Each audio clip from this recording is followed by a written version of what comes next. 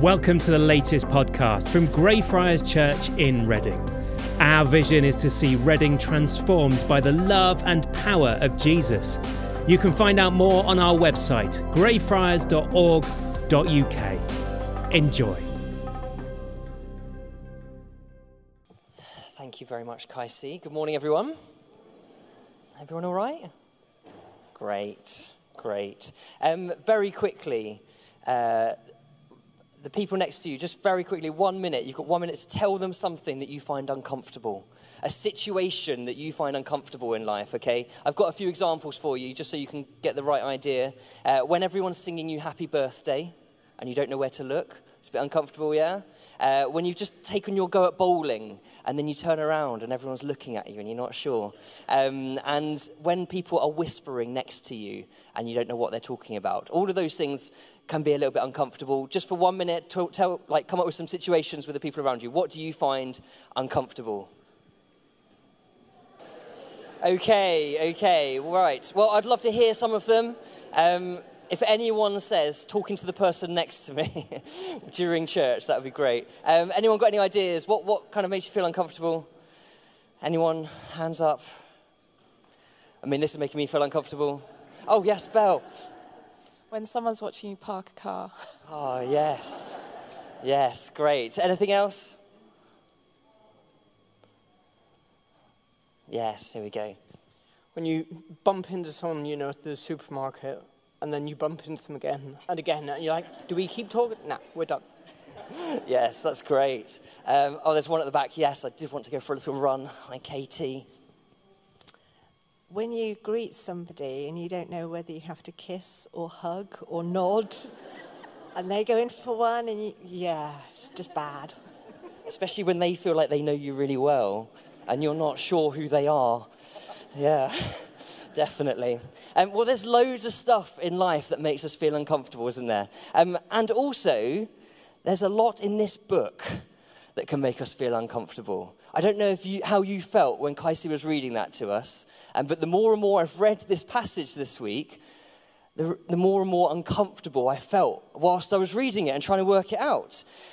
One thing that makes me feel really uncomfortable is Natalie standing up here this time last week saying, everyone invite your friends, and then Dan will preach on hell.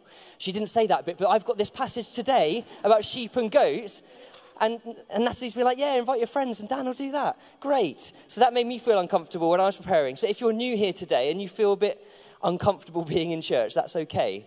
Lots of people do, and especially some of these passages like this, because this passage today makes me feel uncomfortable. I don't know how you feel about reading this, whether you've read it 100 times before or this is the first time, but there's some stuff in here that is quite hard. It's quite difficult to grasp with, and actually makes me kind of not really want to talk about it very much and just dismiss it and be like, oh, well, that's something that's happened, and Jesus said that, but there's lots of other things Jesus said that we can focus on. And so today, part of today will be just being willing to sit in that discomfort and be like, actually, some of the stuff that Jesus said is quite hard and we don't necessarily like it. Hopefully some of you have been like, I'm going to grab the Bible and find out what Dan's actually talking about there, because I wasn't listening in the reading. But what we're going to do is, great, some people are grabbing Bibles. So we're going to dive into it in a minute, but I'm going to give you a little context to the passage first. This is probably the last parable that Jesus told on his time on earth. It's kind of a parable, half not, because he's quite blunt, but then he adds in animals to make us kind of understand it a bit better. And just before this, he talks about the one that we had last week with the bridesmaids and being prepared and being ready for Jesus coming back to earth. And then the next parable we told was about the talents and how we need to use what God's given us and honor our master. And if you don't, then you'll be punished. And there's that sense of fear there. And then just after this, the very next passage in Matthew 26, you get Jesus being plotted against. You get him in Gethsemane. He prays his last prayers. And then eventually, within a couple of chapters, he dies and is resurrected. And so this is the end of Jesus' story, basically. This is towards the end of his story. And sometimes it feels like, as we get to these words of Jesus, we're like, it doesn't quite feel like the Jesus I know that much. I'm just going to say these things, and hopefully you can resonate. And, I don't know if you're allowed to say these things in church, but actually, like, it doesn't feel like the Jesus that we teach in Sunday school when you read through this passage. And I know they're doing this passage this morning. I'd be interested to know what they're saying. But this is a Jesus who feels a bit uncomfortable, who's being really blunt. And the way that I kind of was working through this was, so some of you will know, I'm a youth worker here at Greyfriars. And so I work with 11 to 18-year-olds mainly. And so I see like whole year groups go through church and through all of that. And what happens is when they get to the end of sixth form, so like they're just about to think about the next steps in life, whether that be university or work or whatever, I change my tone with them if they haven't followed Jesus yet. And you'll be able to understand why, because my heart is for them to know Jesus as best as possible, because I believe that he like gives real life, true life. And so if after 7 years of gentle, like I'm going to love you, and like this is like I'm just going to be really kind and gentle all the time, if it gets to that like summer before they go to uni, I'm like, you need to make a decision about your life. I just changed my tone a little bit because I'm like, I haven't got long with you. I don't care if you like me anymore. It doesn't matter because I want you to know Jesus. I need to push you into knowing Jesus. I want to just say, like, this is really important. And so if you're at the back there with young as youth and you're, getting to that stage, yeah, be aware that might come. But that happens. And I think that's partly what Jesus is doing here. This is the best example I could think of it. Is where he's like, I'm coming to the end of my life, basically. I've said everything. I've done really gentle things. I've tried to like love everyone really kindly into the kingdom. And I'm going to die soon. And then I have no more words left to say. So I'm going to be really blunt. I'm just going to tell you how it is. And that's kind of what he's doing here, I think. That's kind of how it works for me. So, today we're going to look at some of those uncomfortable things. Sorry for the super long introduction. We're getting there. We will get to this passage. But what I'd love you to do is, with the people around you, read this passage again. So you're going to want to open it up. It's Matthew 25. Grab a Bible, please. We're going to engage with these words here, because these words are Jesus' words, and I think they're just absolutely crucial for us, and we can't just avoid them. So Matthew 25, verses 31 to 46, they're on the screen, or the reference is on the screen. And I'm going to read it through again, and as we read it, I want you to think about what makes you uncomfortable, okay? What makes you uncomfortable? And then we're going to chat with the people around us about that, and then you have a chance to text it in as well, so I know what makes you feel uncomfortable. That sounds a bit weird, but... So that's what we're going to do. I'm going to read it again. So think about what makes you feel uncomfortable about what Jesus is saying here. When the Son of Man, so that's Jesus, comes in his glory and all the angels with him, he will sit on his throne in heavenly glory. All the nations will be gathered before him, and he will separate the people one from another as a shepherd separates the sheep from the goats. He will put the sheep on his right and the goats on his left. Then the king will say to those on his right, "Come, you who are blessed by my Father, take your inheritance. The kingdom prepared for you since the creation of the world. For I was hungry and you gave me something to eat. I was thirsty and you gave me something to drink. I was a stranger and you invited me in. I needed clothes and you clothed me. I was sick and you looked after me. I was in prison and you came to visit me." Then the righteous will answer him, "Lord, when do we see you hungry and feed you, or thirsty and give you something to drink? When do we see you a stranger and invite you in, or needing clothes and clothe you? When did we see you sick or in prison and go to visit you?" The king will reply, "I tell you the truth, whatever you did for one of the least of these brothers of mine, you did for me." Then he will say to those on his left, "Depart from me, you who are cursed, into the eternal fire prepared for the devil and his angels. For I was hungry and you gave me nothing to eat. I was thirsty and you gave me nothing to drink. I was a stranger and you did not invite me in. I needed clothes and you did not clothe me. I was sick and in prison and you did not look after me." They will also answer, "Lord, when did we see you hungry or thirsty or a stranger or needing clothes or sick or in prison and did not help you?" He will reply, "I tell you the truth, whatever you did not do for one of the least of these, you did not do for me." Then they will go away to eternal punishment, but the righteous to eternal life. So, you've heard it again, you've got it in front of you, you've read it. What is it that makes you feel uncomfortable about what Jesus is saying there? So, turn to the people around you. We'd love you to text in. I'd love to know what makes you feel uncomfortable so we can talk about some of those things, and hopefully it's the same as me, and then we can talk about them. So the number is on the screen. Hopefully you can see that. If you can't, you can get up and walk to a screen. You just have to start your message with the word Greyfriars, and then it gets through to our system, okay? You've got 5 minutes to do this. Make sure you text something in a few minutes. Off you go. There's so much power in music stopping, isn't there? I'm not ready yet. We'll go anyway. Thank you for your responses. Genuinely, they're just so honest. And I'm really glad I asked as well, because some of that stuff is really, if we don't address some of it, it's dangerous. Someone who said, this passage leaves me questioning my salvation. What if I've lost my salvation for not being kind enough to others, even though I've tried hard to build a relationship with God? That question has come up a few times. What about how much is enough to be saved? Aren't we saved by faith and not by our actions? That's a big thing that comes through here, isn't it? Someone says it's very binary, like it's split up. There's nowhere in between. And so there's some great... I think if nothing else from this morning, you're not the only one that feels like this when you think about Jesus. And when you hear passages like this and when you read, it's hard. And I think sometimes we can make it seem easy to interpret all of this and work it all out. But I think it's okay to sit with some of that discomfort. I'm going to give you some answers. I'm going to help understand some of it. But not everything will be answered, and that's okay. I think it's a lifelong journey of working out what Jesus is talking about most of the time, and that's okay. So thank you for your very insightful text messages. I'm going to kind of deal with these.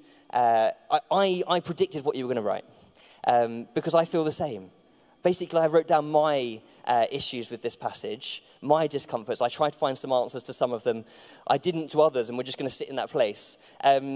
So I kind of put them into 4 categories, and they kind of mainly fit into 4 categories in what you've written, which is brilliant.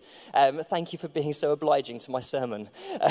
It's really kind. So the first thing we're going to think about is this idea of fear and death. This bit didn't come up too much, but this idea that we try and scare people into the kingdom. You can use this passage to try and bring people to Jesus out of fear. If you don't do this, you're going to go to hell. That's been preached through several generations, partly because those generations were at war and it was really difficult and there was a genuine impending potential death, and so they had to prepare themselves. But we would much rather think about how Jesus can change our life here and now, don't we? Build a relationship with the King of Heaven, the peace that we can kind of experience from God and from knowing him, and the difference that we can make in this world. And I think some of that, all of that's brilliant, and I'm not saying we need to go out and preach fire and brimstone on the street corners every day, but maybe we've lost something of the fear of God in our hearts and in our lives.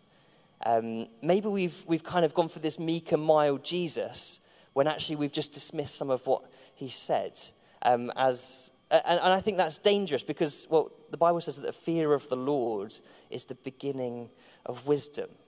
Our wisdom starts with some sort of fear. Not to the point where we run away from God and we're scared and we're terrified, but to a point where maybe we recognize how powerful he is and that his words carry real weight. And that's what happens here. The way that I like to think about it is a healthy fear of fire doesn't stop you warming yourself by it, does it? But it does stop you being reckless around it.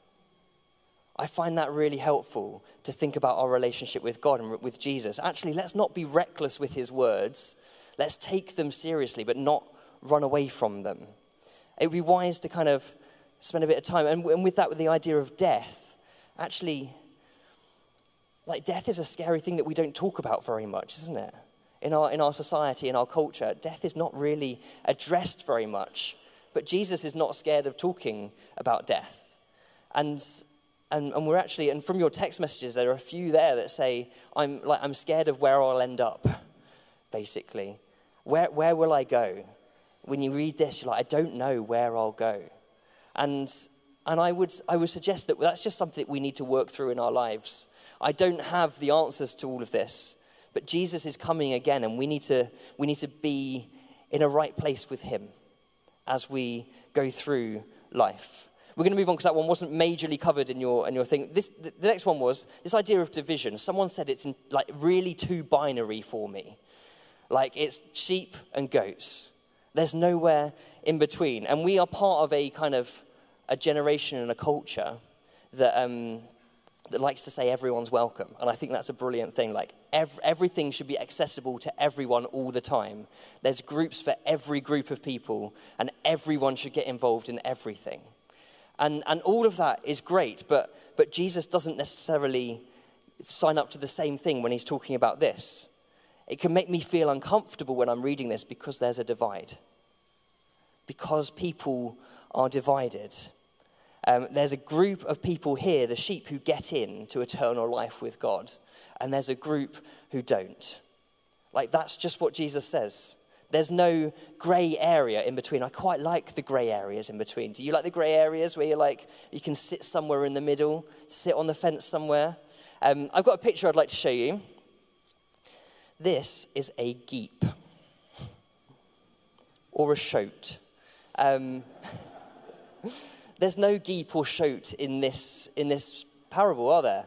Like, this was an accidental shoat on a farm in Ireland, a wild goat and a farm sheep, and this thing popped out. They're very rare. And in Jesus' story, there's none of those. It's one or the other. It's either side.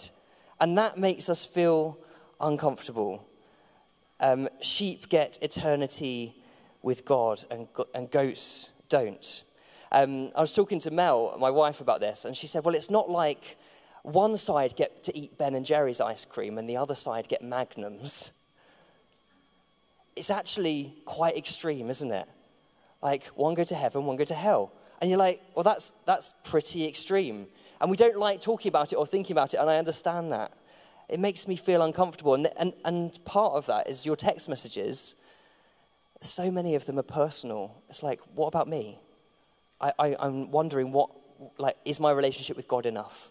Am I a sheep or a goat? And I think that's gonna come through as we do it. I think Jesus is telling this story so that we think about our own situation, who we are and what we're doing with the people around us and the way that we're interacting with Jesus.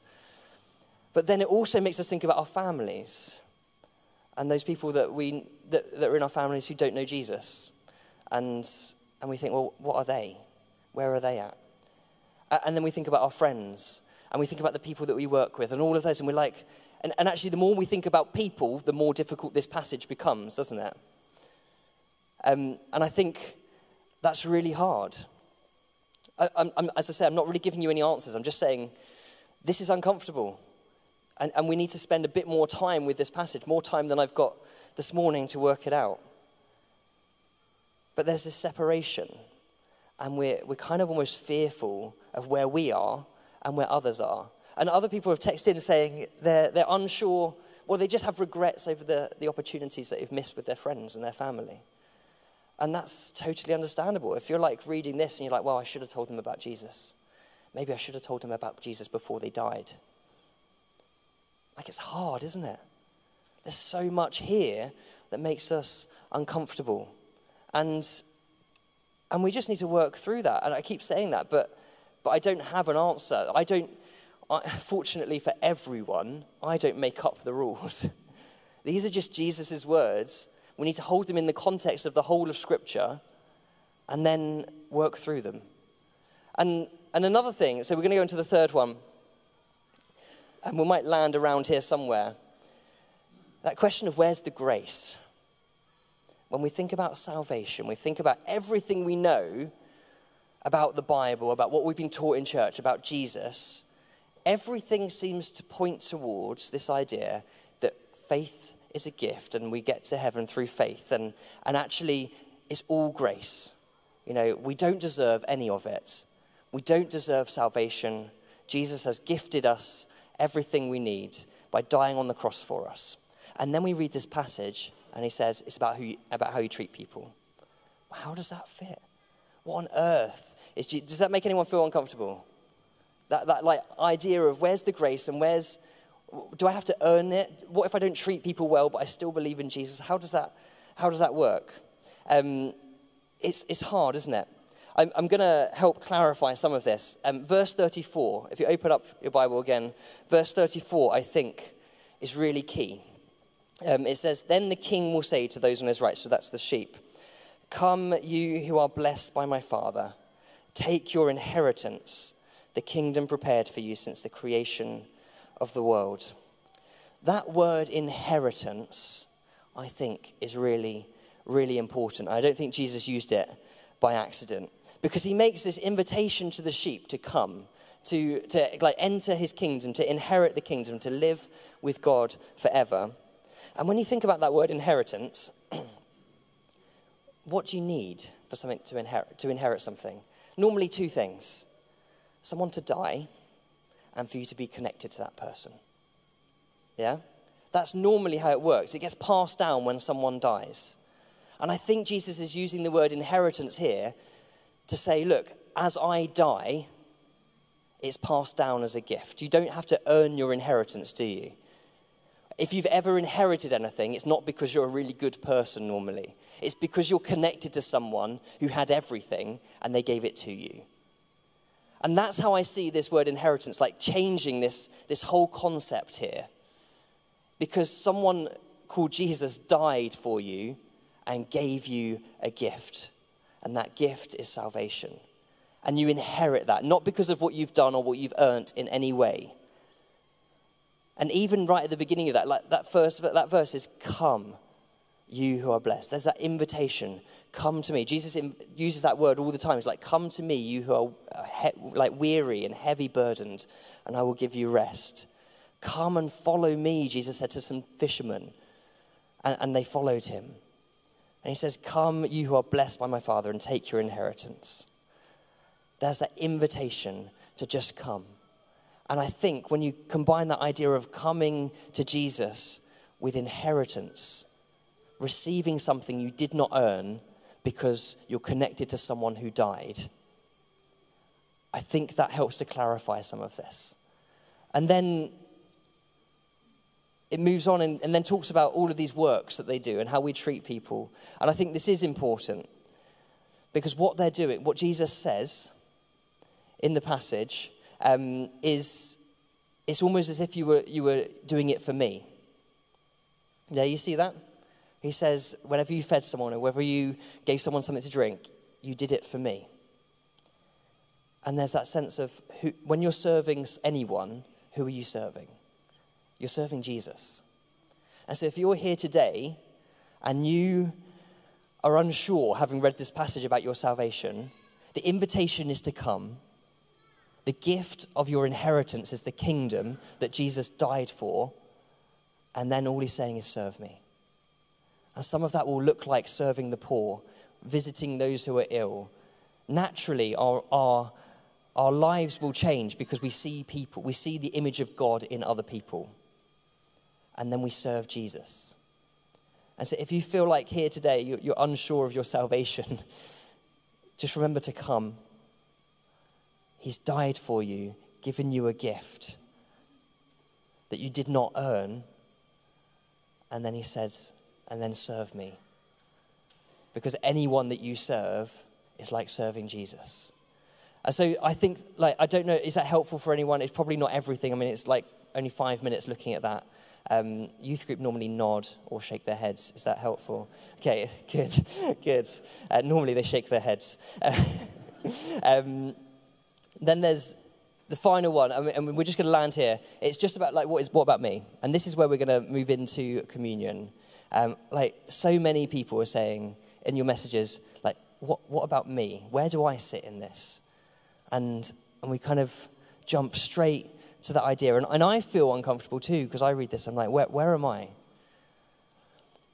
The invitation from Jesus to come is there for everyone. For all people. And we're going to share communion shortly, where we just get to see his body, like there's representation of his body and his blood shed for us. And it's that chance for us just to say, yeah, Jesus, I'm yours. I receive that inheritance of the kingdom. I receive your body. I receive your blood. I'm part of who you are. I'm part of your kingdom. And you might feel uncomfortable having read this, and I think that's fine. I think honestly that's okay. And I would be really concerned if you walked out of this building feeling like, yeah, I've got that sorted. This whole Christian thing, this sheep goats, this serving the poor, feeding the hungry. Like, I think it's okay for us to say some of this stuff in church is hard. And even if you're feeling uncomfortable, like, what am I doing to serve people? What am I doing to help those in need? Like, that's a healthy discomfort as well. And I'm not going to resolve that for you. I want the Holy Spirit to do something within you that says, actually, rise up that compassion that spurs us on to go and serve Jesus in our communities, to go and serve Jesus in our church, in our workplace. So there's not really a big ending. There's no big points to take home. I'm just glad we've grappled with this passage a little bit. And I just hope that we haven't glazed over it and said, like, easy things to say. But we've addressed that it's difficult, and some things in our faith will be. And it's going to be. And if this is your first time at church, I'm sorry, maybe. But it's great to have you. Welcome. I'm going to pray, and then Natalie is going to come and lead us in some communion. And maybe we'll just sit in that moment of discomfort and ask the Spirit to work in us. Jesus, we thank you for your words, even when we don't like them, or we don't understand them, or we find them difficult or uncomfortable. And Holy Spirit, I pray that you would, over this coming week or two, Lord, just stir in our hearts something new, some clarity, as we sit in that place.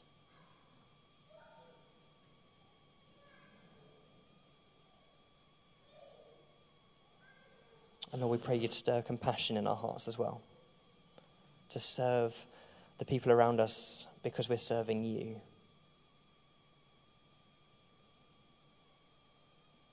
And Jesus, we thank you ultimately for the gift of salvation as we celebrate communion together, as we think about you who died for us to pass on the kingdom. Jesus, we celebrate your death and your resurrection together as your kingdom people. May we receive something new and fresh of your love and your grace today. And I really want to pray for anyone today here who feels like they're unsure of themselves. And maybe if that's you, you just want to do something to show God that, like put your hand on your heart or put your hands out or something. No one's looking. And God, I just pray that each person here would know that they are loved by you, welcomed into your kingdom if we accept that invitation. Jesus, make us sure of your love for us and your grace today. In your name, amen.